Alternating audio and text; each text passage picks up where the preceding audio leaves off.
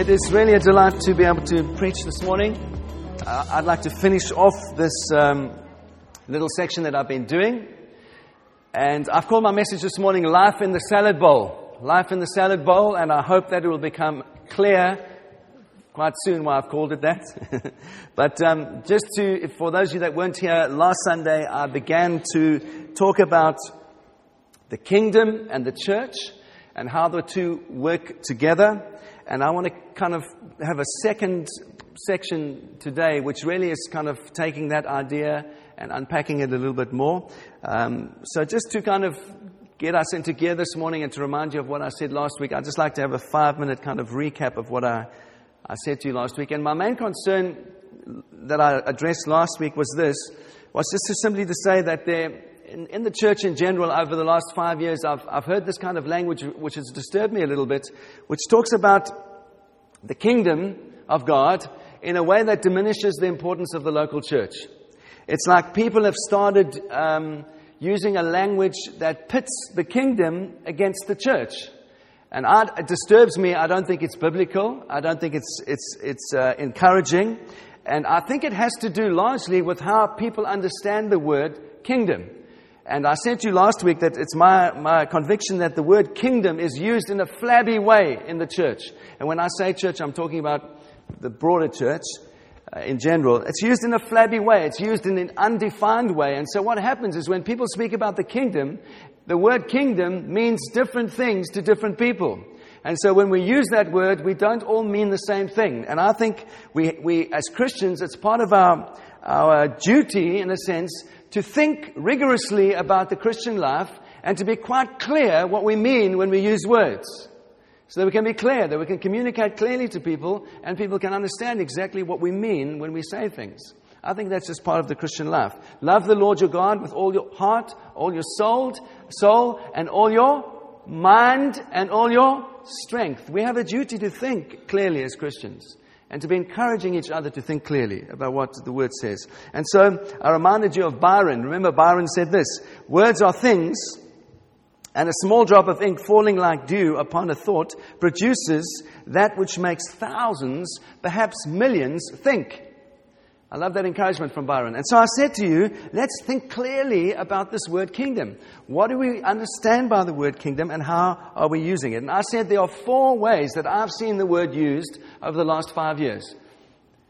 People, firstly, in the church, use the word kingdom as an ethical word. And so I said to you, there are issues of saving the planet, taking care of creation, issues of justice, issues of mercy, taking care of refugees. When we do that stuff, we are doing the work of the kingdom. Yep.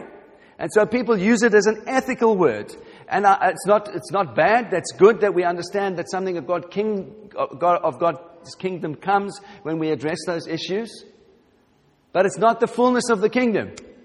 All right. Secondly, I said some people use the word kingdom to describe gifts of power. So charismatics like this definition of the word. So where we see healing, where we see signs and wonders, where we see God's power, when we experience His presence, then that is the kingdom. Then we are starting to experience the kingdom. And that is true. Wherever Jesus went, He preached and people were set free from demons and they were healed and delivered and something of the kingdom came. So I said to you last week, it's great. That's wonderful. We need more of that, but it's not the fullness of the kingdom. So we need to save the planet. We need to see people healed, saved, and delivered, but it's not the fullness of the kingdom. Thirdly, I said to you that some say the kingdom is the church. And that comes from Catholicism and Eastern Orthodox Church. They don't make the distinction between the church and the kingdom. It's one and the same. And they see the church and the kingdom as one and the same thing. And I said to you that certainly the Reformation taught us something different, and it's my conviction that the church and the state need to be different, need to be separate, so that the gospel speaks into issues of politics, that we don't get it all mixed up, all right? And that's the story of church history, is that wherever politicians get involved in the church, it's bad news. Bad news. And we need to separate the two, okay? And then fourthly, I said to you that the kingdom can also be associated with this idea of a perfect future that is coming, utopia that is coming. And we see that when we read John's Gospel or Revelation. Things on earth here are bad, but when the kingdom comes, the fullness of the kingdom comes, there's going to be a perfect future for us. And so I said to you, those are the 4 things that I've seen we can, how we can understand the kingdom. But then I challenged you and said, well, what does the Bible say the kingdom is? And I said, let's look at a kingdom definition out of the Scripture. And again, just to refresh you in terms of why I'm saying this, because for many, the kingdom has become good and the church has become bad. And so I said to you, have you used this, heard people use this language? We want to be kingdom people, not church people. The church must get outside of the box and get into the world and do kingdom work. And I said to you, it's not a healthy thing to compare the kingdom with the church and to pit the one against the other. I said to you this, Jesus prayed, when He taught us as His disciples to pray, He said, what should we pray? Our Father, who's in heaven, hallowed be your name. Your kingdom come, your will be done on earth as it is in heaven. We all know the disciples' prayer. And yet Jesus also said, I will build my church and the gates of hell will not prevail against it. In fact, that's what Jesus said He is building, is His church. And so Jesus didn't put the kingdom against the church, and neither should we. We should see the kingdom come through the church. And that was my encouragement to you last week. And so I said, let's try and understand how Jesus would have used that word as a first century Jew, because He thought with that word, didn't He? And He spoke a lot about the kingdom. Luke 4, repent for the kingdom of God is at hand. Jesus used the word all the time. So He was thinking of that word as a first century Jew. And I said to you, my challenge to you was to go and do some work. Go and have a look at the Scripture yourself. And I found in the Old Testament there are 200 Scriptures that speak about the kingdom in some way. 200. Of the 200, 199 have 5 common things, and there's one exception, which I said to you is Psalm 103, verse 17, which talks about God's kingdom ruling over everything. And that is true. There's a sovereign work of God that is at work in all of the world, all right? But the other 199, and so my basic logic is, if 199 speak of the kingdom in a certain way, I want to learn from that. And how do those, what is the 5 common things? Here they are. I said the best way we can understand the kingdom in terms of how Jesus would have thought of the kingdom in the Old Testament is that a kingdom is simply a people governed by a king. A kingdom is a people governed by a king. And we looked at the Old Testament and we looked at the New Testament equivalent of that. And I don't have time right now. This is supposed to be a summary. Please go and listen to the podcast if you weren't here last week. And I said there are 5 constants in those 199 scriptures. 1, the kingdom has God as its king. The first thing. God is the ruler of this kingdom. 2nd, the kingdom has a king who rules over people.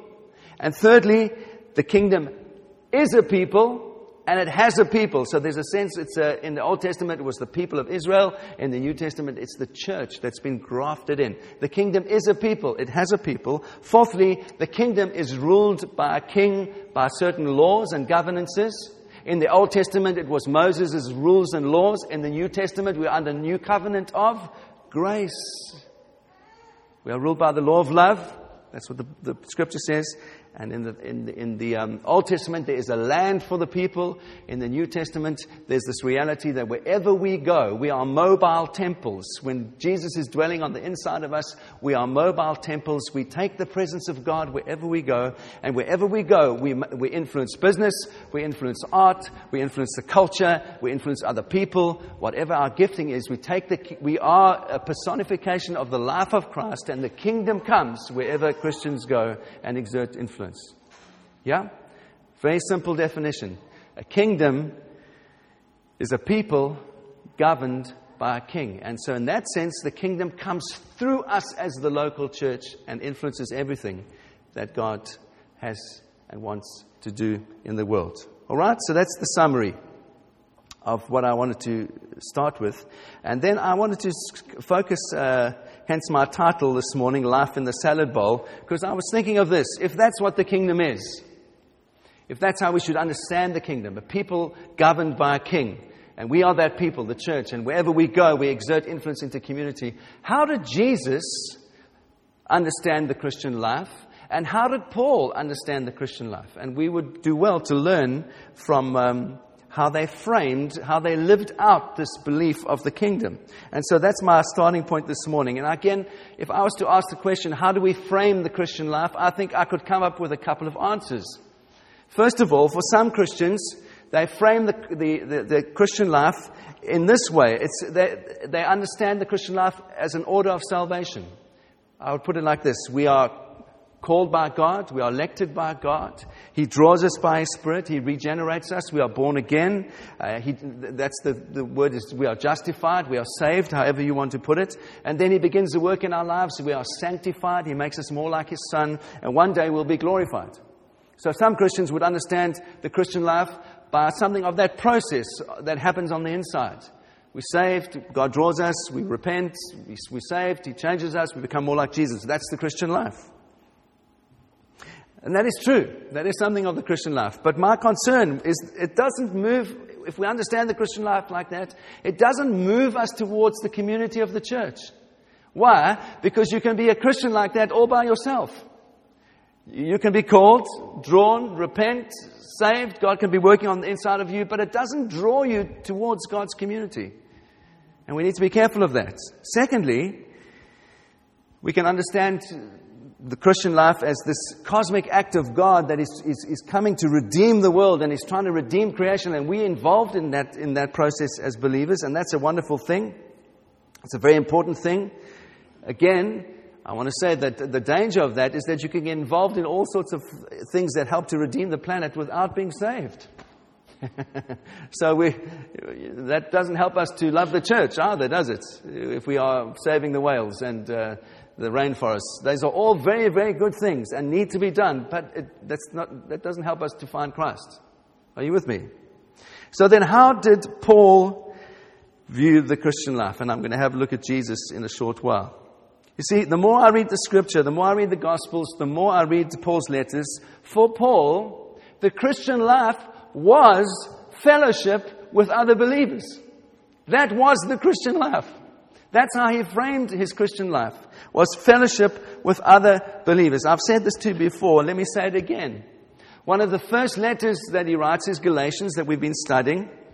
And what does he say over and over again in Galatians? There's no Jew, there's no Greek, there's no male, there's no female. All are one in Christ. Towards the end of his ministry, when he's in jail in Rome and he's writing letters to encourage the church, one of the last letters that he writes is Colossians. And what is he still saying in Colossians? There's no slave, there's no free, there's no Scythian, he says. And I've said this before. So Scythian was a slang word for a kind of person from the country. So he's trying to break down another level of people, of how people separate each other. He's saying, you guys that are all sophisticated in the cities and you think you kind of got it all together because you're kind of like in the hip places where all the culture happens, don't look down on someone from the country as a country bumpkin, because there's no difference between you and them. We are all one in Christ. Paul is breaking down all the time these barriers that people put in place from culture, background, financial status, whatever it is. The gospel breaks those barriers down all the time. And so Paul imagined the church as a community of difference. I want to call it that. The church is a community of difference. Now, can I use I love food, as some of you know. Can I use a food analogy to help us understand that? Hence my title, Life in the Salad Bowl. There's 3 ways of making a salad. When I grew up, you had salad. You had lettuce and tomatoes. And now we have all these varieties of lettuce. Have you noticed that? Iceberg lettuce, romaine lettuce. Help me, some other types. Anyway, sorry? Rocket. Oh, yes, no, that's another thing. That's the rocket is now added. That's true. So we can have all these exotic sort of lettucey salad ingredients. And like I said, when I grew up, lettuce, tomato. Now we have this exotic. I still haven't got my mind around kale, though. Kale is like... It's not bad. Well, Helen made it the other day with crispy kale with sesame seeds. That was quite nice. But, I mean... I'm still battling a little bit with kale as a salad ingredient. But my point is this, that you can make salads in different ways. I have a friend called Tim Goodwin who used to come around to our house when we first planted the church, and he had a thing called the best bit salad. And basically what it was all the things that you liked in a salad without the lettuce. Now, I like that. Best bit salad. Anyway, but you can make a salad in 3 ways. You can separate out all the pieces. You can have olive, your lettuce, your cucumber, tomato. You can put them all in little pots, and you can serve it as salad and say, let's eat salad. And people can do it. They can eat all the little separate bits. Then you can have it a second way that I discovered in America, where basically you have all these wonderful ingredients, and it is just drenched with ranch dressing, or whatever dressing it is. And all you can taste is the dressing. You can't actually taste the salad. All right? Or there's a third way, which I much prefer, where you have just enough quality olive oil and perhaps a dash of balsamic vinegar, and you can taste every ingredient and it comes alive in your mouth because you've got it exactly right. So what's the point? The point is this: that's what the church is. The church should not be a segregated concoction of different parts. It is a fellowship of difference.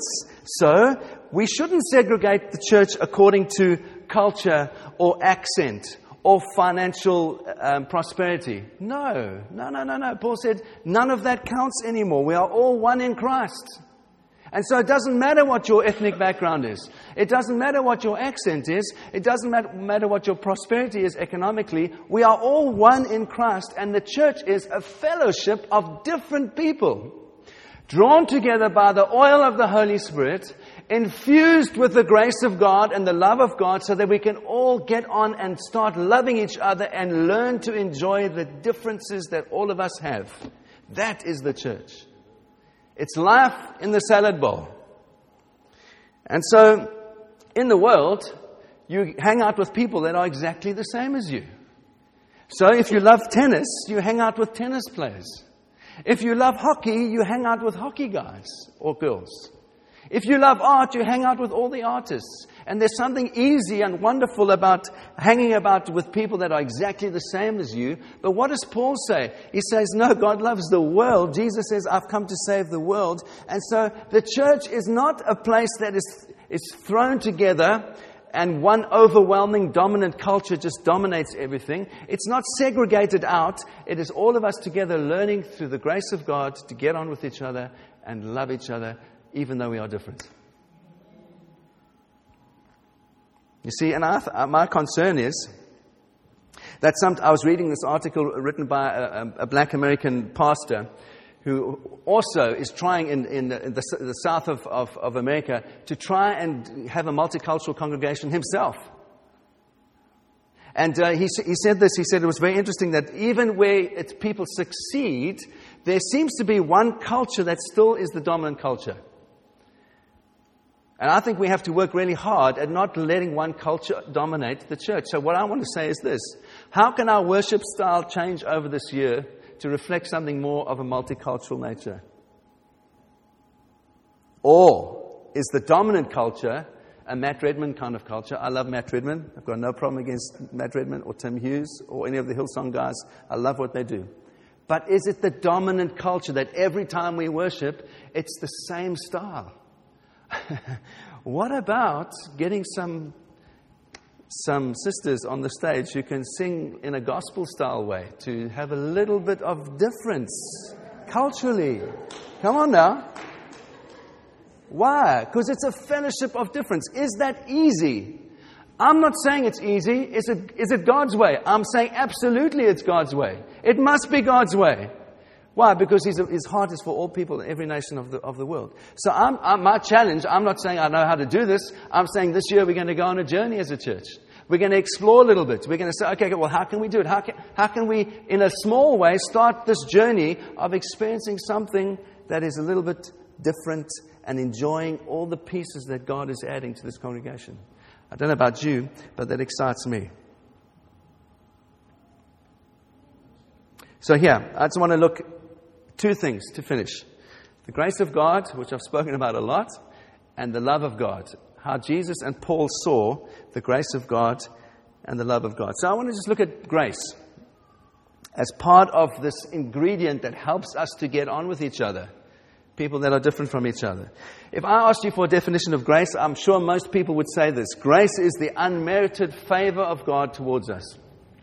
We get what we don't deserve when God is gracious. And that's a brilliant definition. But I want to encourage you that grace is so much bigger than that. Grace is also freedom. Grace is justification. Grace is reconciliation with each other. Grace is peace. Grace is the ability, the power to do what is right. Good works, the scripture says. Grace is the ability to forgive each other. Grace is faith. Grace is love. I would summarize grace in this way and say that grace is that quality of God's power that turns all of us that are sinners into saints. That's the grace of God, this incredible transforming power on the inside of us that does all of those things. We don't deserve it, but God lavishes us with His grace. And so here's 6 little things for you to help you understand what I'm trying to say. We talk about grace as it's God. It's God. The fullness of grace is God, right? Secondly, we say grace is super abundant. And I always, whenever I think of the grace of God, I love to remind myself of that first wedding feast in Canaan. Why? Because it shows in the picture of how generous God is when He pours His grace out on our lives. Here are all the wedding guests. They've got their one glass of wine, and the budget has been done for the wedding, and they've done their best at the wedding to get the best wine they can. And Jesus comes along, and He says, there's not enough wine. And this is how gracious God is. He says, you see those big, massive, massive jars? Go fill those with water, and He turns dozens of jars of water into the best wine they've ever tasted. That is how gracious God is. We have our little portion, and we're trying our best, and we've measured it out, and it's all we can afford. And God comes and He says, my friend, I've got so much more for you. See this bucket here? You see this great big thing? It's full of my grace, and I'm going to pour it out over your life, and it's the best wine we've ever tasted. That's how gracious God is. Super abundant in generosity. Thirdly, His grace always has priority. This is what I mean. We don't save ourselves. He saves us. We don't initiate anything. He initiates everything. Fourthly, the grace of God comes to us regardless of who we are. I love that. You know, in Paul's world, the rank in society was signified by your robe. So if you were really a very senior person in politics in the Roman Empire, what did you wear? You wore a purple robe. And everyone knew who you were because you had the purple robe. So there was this kind of sense of class that was clearly communicated through the clothes that you wore. Well, you might say that's a good example from the ancient world. Well, what about our current society? Well, I want to put it to you that our society still values class. It still segregates people around how much money they earn, where they are from, whether they're from the north or from the south, whether they speak with a Yorkshire accent or they speak with a neutral southern accent, whether they're an immigrant or they were born here. Our society still segregates people according to class. Let's not pretend that we don't. And you know what Paul says? Paul says none of that matters anymore. He says none of that matters. You are all one in Christ.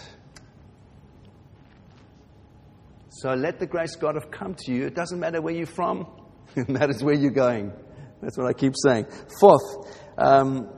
Fifth, grace is transformative. I am not loving in myself. I am not holy in myself. But you know what the grace of God does? It connects me in my life to someone who is holy, to someone who is kind, to someone who is loving. And as I focus on Him, as I become more and more like Jesus, I start to become kinder, more generous, less angry, and more like Jesus, and less like the fallen ant. Are you with me? That's how it works. I hope if you spoke to Helen, I hope you're going to back me up here, my darling, that she would say, after 23 years of marriage, that I'm not the same person that she married. I hope I'm not. I hope I am kinder. I hope I am more generous. I hope I am a good father. I hope all of those things, because I've spent 23 years with Helen, walking with Jesus, and I hope that she would say, I am very different to the man that she married. I hope so. Why? Because that's the grace of God. The grace of God changes us to be more and more like His Son. And lastly, grace is non-reciprocative. What does that mean? It means we can extend grace to each other, but it doesn't go... God extends grace to us and we extend grace to each other, but it doesn't go back to God from us. It comes from God to us. Are you with me? And so I want to encourage you, I was thinking of Downton Abbey when I was thinking of this thing of class. It's a very good picture, isn't it? And everyone loves Downton Abbey. But when you look at those servants who are underneath in the kitchen and doing their thing, and every whim of those obnoxious people upstairs, and most of them are obnoxious, let's face it. They call the shots, and these servants run around and do whatever they need to do, and it doesn't mean that the people who are upstairs are more moral, kinder, more loving. It's just their rank. Whatever they say goes. That is not how the kingdom works. It's not how the kingdom works. There's no rank in the kingdom. We're all one in Christ. Amen? You should say amen to that. Secondly, how did Jesus understand love? And I finish with this. There's this portion of grace that we need to learn to extend it to each other. And there's this thing of love that Jesus says is the basis of His kingdom. So how do we understand that? Well, again, I want to just point you to the fact that both Paul and Jesus were Jews. And as good Jews, they would have prayed this every morning. They would have started their day with this prayer. Hear, O Israel, the Lord your God is one. Love the Lord your God with all your heart, all your soul, all your mind, all your strength. And then what does Jesus do in the Sermon on the Mount? He points people to Leviticus 19 and he says, love your neighbor as yourself. All of the law is summarized on these two things. Jesus was motivated in everything He did by love for us, and we should be in all things motivated by love for each other. Now, it's easy to say, it's harder to live in, isn't it? But I want to encourage you in this way. Why do you think that Paul, having said that about Jesus, why do you think that Paul over and over again in his letters is so careful, so powerfully pointing us back to the grace of God all the time? Because he knows he isn't a salad bowl. He knows that he preached first to the Jews, and it was easy when it was monocultural, when they were all the people getting saved were Jewish people. But then Paul goes to Gentile cities, and suddenly there's a bunch of people that are getting saved that are not Jews. They're Greek. They're from all over the Mediterranean basin. They speak different languages. Their culture is not Jewish. And Paul now suddenly is like going, how do I get these people to get on with each other? How do I get them to accept each other? How do I get them to work towards a common goal? He says, there's only one thing I can do. I can point them to the love and the grace of God that saved me, and trust that same grace of God is transforming them so they can get on with each other. He knows that church life is life in a salad bowl. Different ingredients brought together and fused together by the power of the Holy Spirit, transforming people from the inside and helping them to love each other, regardless of the differences. He knows he needs grace-empowered love. That's why he comes back to it over and over again. So I would like to, as I conclude, to help you to think a little bit about what love is. And when I say, you might say, what an extraordinary question. I know what love is. I want to say this to you, kindly. Can we think about love without referencing our culture? Can we think about love without referencing Hollywood movies? Can we think about love without referencing any of that? Why? Because the Bible says God is love. So I put it to you this morning that if we watch God, we will fully understand what love is in the way that the Bible defines love. I want to encourage you to take your eyes off those other things, and I'm not saying those things are bad. I'm just saying they're sometimes not helpful to help us understand what love is biblically. And when I look at love and the story of the people of Israel in the Old Testament and in the New Testament, 4 things come up. Very simple. I want to encourage you with these. 4 things come up. Whenever the Bible speaks about love, it speaks about love in terms of covenant. And that's a very maybe arbitrary word. Well, I want to give you some things that will help you to understand what covenant is. For me, covenant is a rugged commitment. It's a rugged commitment. It's not a sweet, charming story. Our culture is full of sweet, charming stories. Hollywood bombards us with sweet, charming love stories. That is not the covenant of the Bible. It is a rugged commitment. When I read the Old Testament and I read the story of Israel, I read the story of the Gospels, there are good days and there are bad days. How many of you that have been married for more than one day know that you have good days and you have bad days? Marriage is a rugged commitment. It's not a sentimental, sweet, charming story. I mean, it can be, and I hope your marriages are sweet, charming stories. But underlying that is a rugged commitment to each other. And this is what I'm trying to point you to. Whenever you read the Old Testament, this is God's promise to His people. I am with you. When you behave well, I'm with you. When you disobey, I'm still with you. And what does He promise? He gives them pictures. That's why I want to put up that thing, Jesus is light. Why? Because Jesus always God spoke to His people in pictures. He says, when you're going through the desert, by night I will have a pillar of fire to let you know that I am with you. And by day, there will be a cloud that will follow you wherever you go, so that you can know, I am with you. That's His promise all the time. I am with you. There's this rugged commitment from God's side to show His people that He's with them. And what does Jesus say? He says, don't worry when I go, because God will send another. And He is the Holy Spirit. And what is Jesus' words? He will be with you. It's still God's presence with us in the person of the Holy Spirit. In the Old Testament, pillar of fire, cloud. In the person of Jesus in the New Testament, what did we celebrate over Easter, over Christmas? Emmanuel. God is with us in the person of Jesus. And when Jesus goes, He says, don't worry, I'm still leaving someone with you, the person of the Holy Spirit, so that you can know that God is with you every moment of every day. There's a rugged commitment from God's side to show us that He is with us. So, that's how we need to start learning to love each other. And I said to you the other day, you might say, well, I don't think I have any enemies. What are you saying about loving?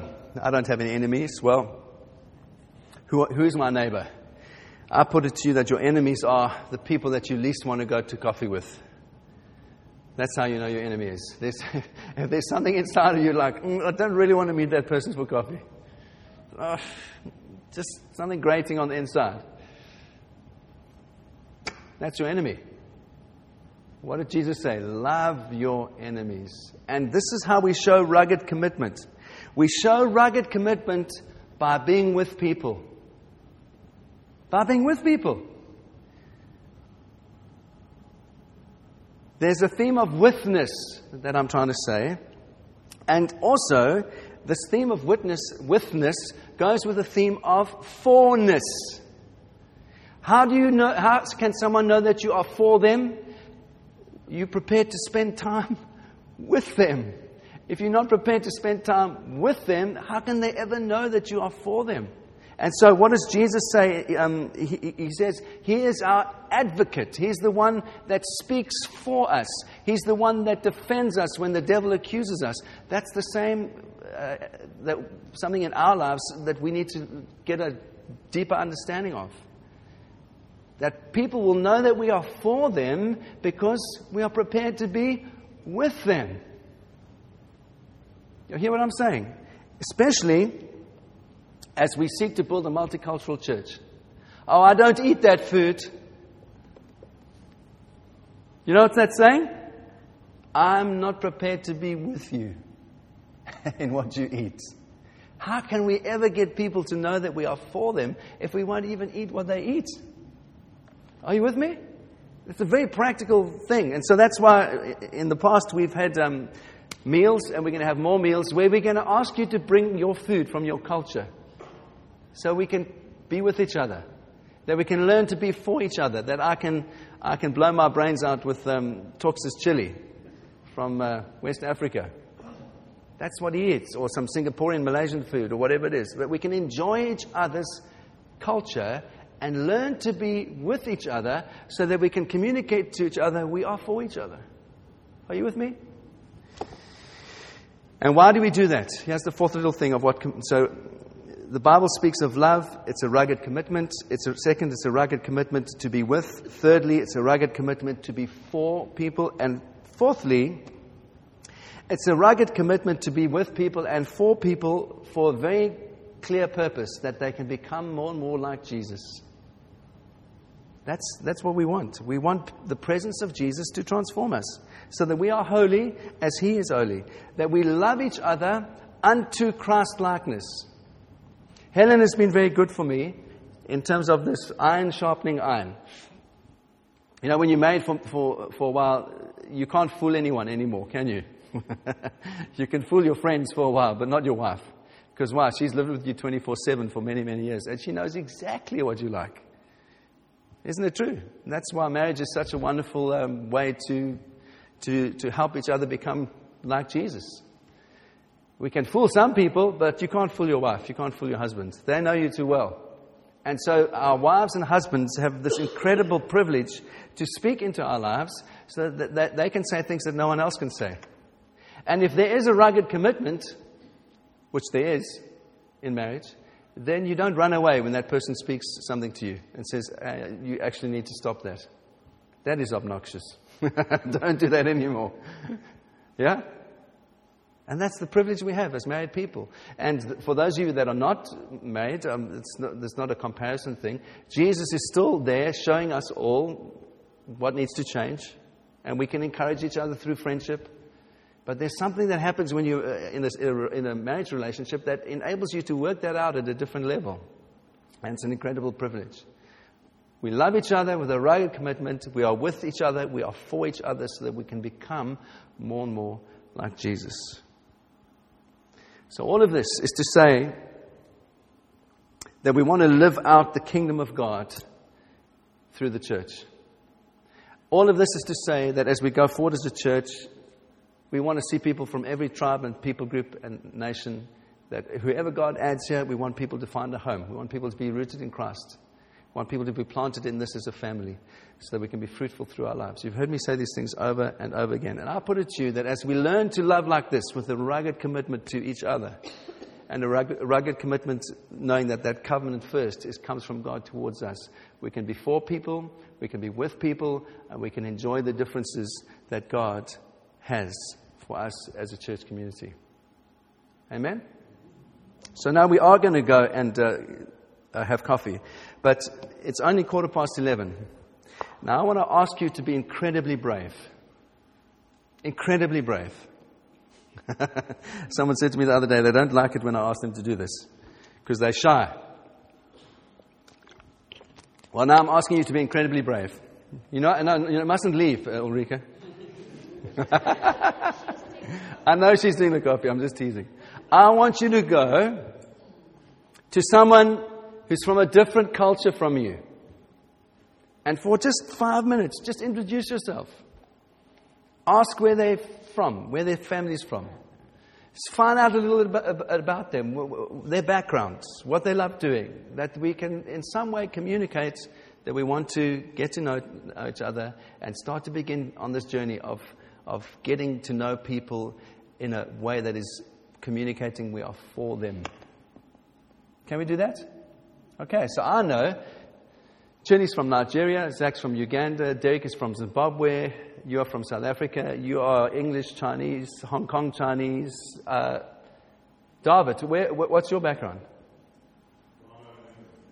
Ghana and England. Well, there's Brazilians, there's English. There's Jersey. No. Sorry. Guernsey. Sorry. Guernsey. There's Malaysia. English.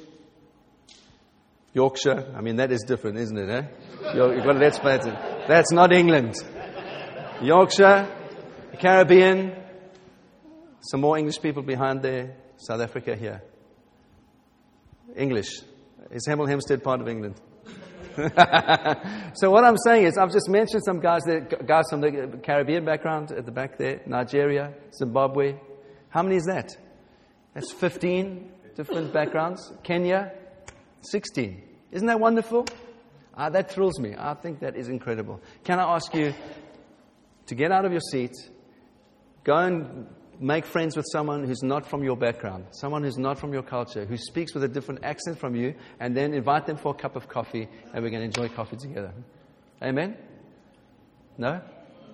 Let me pray. Father, thank you for your grace that enables us to love people that are different from us. And I pray, Lord, that we would experience more and more of your grace on us as a community this year, as we learn to love each other with that same rugged commitment that you've demonstrated towards us. And I pray this in the precious name of Jesus. Amen.